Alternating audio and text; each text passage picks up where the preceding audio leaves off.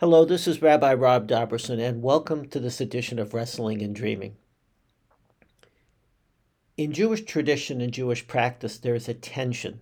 There's a tension between, on the one hand, our own spiritual needs, our own spiritual experiences, and when we need to set aside those personal needs and personal spiritual experiences for the benefit of being part of a community and for serving other people in the world and fulfilling our responsibilities as human beings towards others. Judaism has never been an ascetic religion where one puts oneself aside completely, separating oneself from the world in order to experience a spiritual elevation of one's own. We are always thinking about community. We're always thinking about our responsibility to other human beings. But that's not to say that we should deny or take lightly our own spiritual experiences. So last week when I talked about Birchot HaShachar, the morning blessings, and talked about the fact that the Talmud says that we should say each of these blessings as part of our morning wake-up routine, and instead, perhaps because people weren't doing that or aren't inclined to do that, we say them as part of the morning service or our own morning davening, and realizing as we do that we're separating from our own personal experience and focusing on our responsibility as human beings. One example. According to the Talmud, we say when we put our clothes on for the first time, "Blessed are you, O Lord our God, who clothes the naked." That's a personal statement. When we say it as part of the morning blessings, we might be thinking about our own clothing, but more than likely we're thinking about our responsibility to clothe others who are naked, to perform acts of tzedakah, because according to the tradition, just as God clothed the naked in the Garden of Eden, so do we have the responsibility to reach out to those in need, and using clothe the naked either literally or as a figurative statement for helping those in need. So that's an important aspect of the moving of those blessings into the communal service, or at least into a later point separated from our wake-up routine. But we can't deny the power that blessings have in our own personal spiritual lives. Even if we're not trained ourselves, if we haven't trained ourselves to say the blessings of Birchot HaShachar when we wake up in the morning, we might encounter a situation over the course of a day or over the course of our lifetime where one of those blessings has additional significance. And by saying them at that moment, we're responding to our experience, and that's what a blessing should be. The response to an experience in which we then acknowledge God's role in the world, our appreciation of creation, whatever it might be. Let me give you a couple of examples. Blessed are you, O Lord, our God, who opens the eyes of the blind. Talmud says, say it when we first open our eyes in the morning. We've moved it to Birchot HaShachar, to the morning blessings as part of the service, thinking in mind perhaps keeping in our responsibility for those who are in need. But what happens when a person has eye surgery and they take the bandages off and a person's able to focus one's eyes and sees the world more clearly? What a perfect time to say, Pokeach Ivrim, blessed are you, O Lord, who opens the eyes of the blind. And then it means something so deeply meaningful spiritually on a personal basis. Or one of the blessings of Birchot HaShachar, we're supposed to say it according to the Talmud when we first take steps. Blessed be you, O Lord our God, who guides our human being steps, guides the steps of a human being. What the power that would be for somebody who had been unable to walk for a while, due to an injury, to whatever it might be, and they're able to get out of bed or get out of a wheelchair and perhaps with some help walk for the first time ever in their life or for the first time in a while. What a perfect time to say those blessings, to say that particular blessing. And even if we don't remember to say it every day, which we really should, because walking any day is a miracle, at least on those moments where it's significant in our own life, saying the blessing can be so powerful. And I want to share with you two personal stories. One in which I remembered to say a blessing and one in which I didn't. And even in that, the one that I didn't, there's a lesson involved. But two personal stories from my life, which I think can illustrate this point. There's a beautiful blessing that's said in the morning. It's again part of the morning service. Some people say it, but it has a very specific time where it was supposed to be said. And the blessing goes like this. I'll give you the beginning in Hebrew and then read the entire blessing in English. Blessed are you, O Lord, our God, ruler of the universe, who creates the human body with wisdom.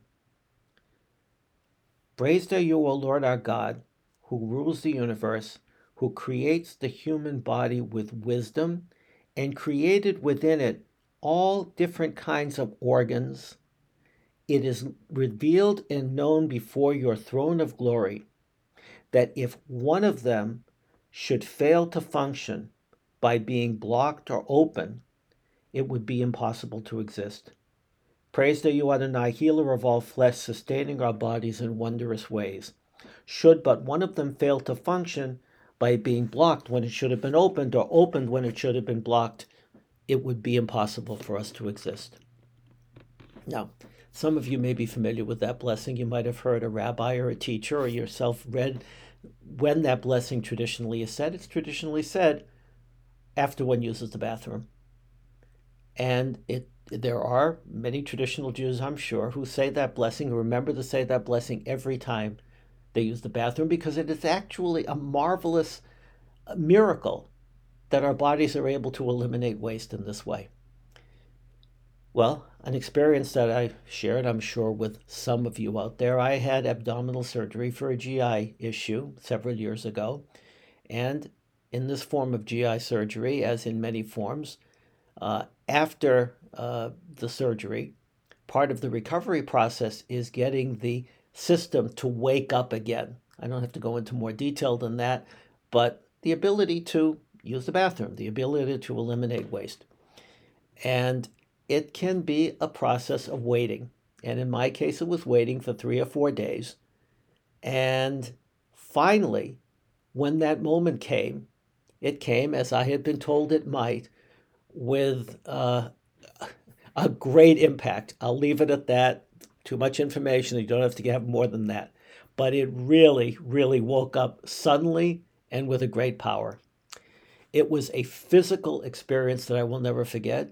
It was an emotional experience which I'll never forget. And what I also won't forget is the fact that I remembered to say that blessing immediately afterwards. That I found my siddur, my prayer book, and said that blessing immediately afterwards. And it was an acknowledgement of thanks to God for this ability, which had been taken away from me for a few days, suddenly to come back again. And that therefore I could continue to live knowing that the surgery had been successful and that the recovery had been successful. And now I say this every morning because it's a reminder of how precious, how special that ability, that human ability is. I don't think if I had had this experience, that blessing would mean as much to me as it does.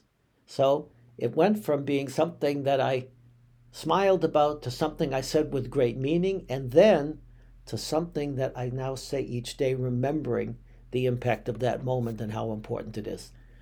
So now let me give you one other example. It comes from my time working at Camp Ramah in New England. When I was a Rosh Hashanah division head, I used to give all of my counselors an index card at the beginning of the summer. And on that index card, it had the blessing to say when we hear thunder, when we see lightning, or when we see a shooting star. And I said, you're going to have the experience with your kids where one of these experiences or more is going to happen, and you have the opportunity to elevate that moment into a spiritual moment of appreciation and acknowledgement of the wonder of God's creation. And thankfully, some of them actually kept that index card. And I remember one day where there was a bad thunderstorm and the kids were stuck in the bunks for an hour or two when it was a particularly bad thunderstorm and the thunder was really, really loud and the lightning was flashing. Several of the counselors told me they said those blessings with the kids, and that the kids, some of whom had been afraid or at least unnerved by the thunder and lightning, were suddenly able to recognize this as part of the experience of the world and the wonder of the world, and were calmed, and instead found it to be a meaningful experience that they remembered.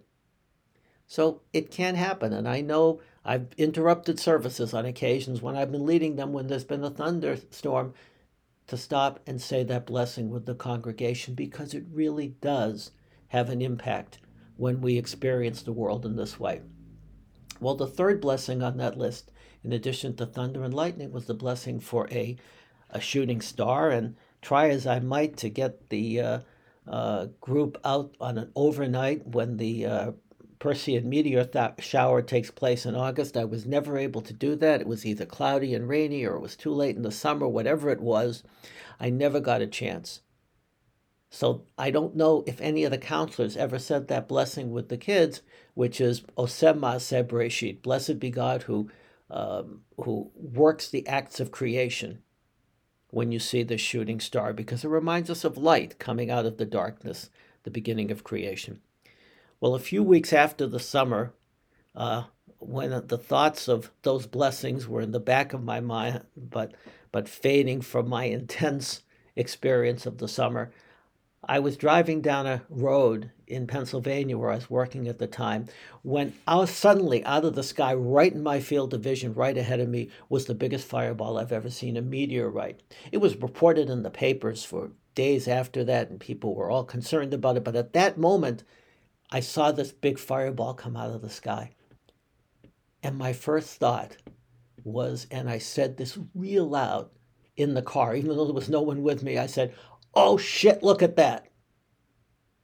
And it wasn't until a few hours later that I realized that that was the moment I had been waiting for to say the blessing.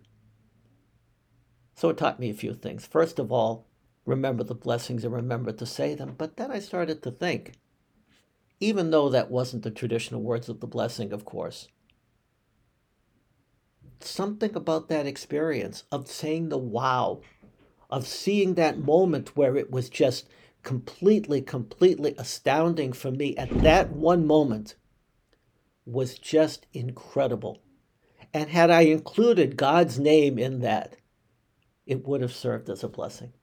Because the key in Jewish tradition is that we acknowledge God's role in the world in whatever way we can. So I wouldn't get so concerned that you didn't say the exact words of the blessing the way that the tradition tells us to. It's good if you can.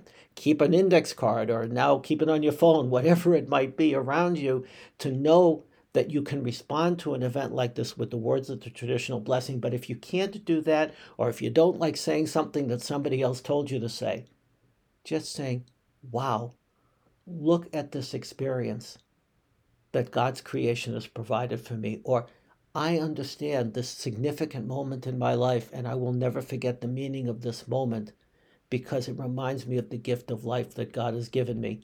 However we say it, however we express it, the idea of saying a blessing at a personal moment of great meaning is an absolutely essential part of our spiritual lives as Jews. Until next time, thank you.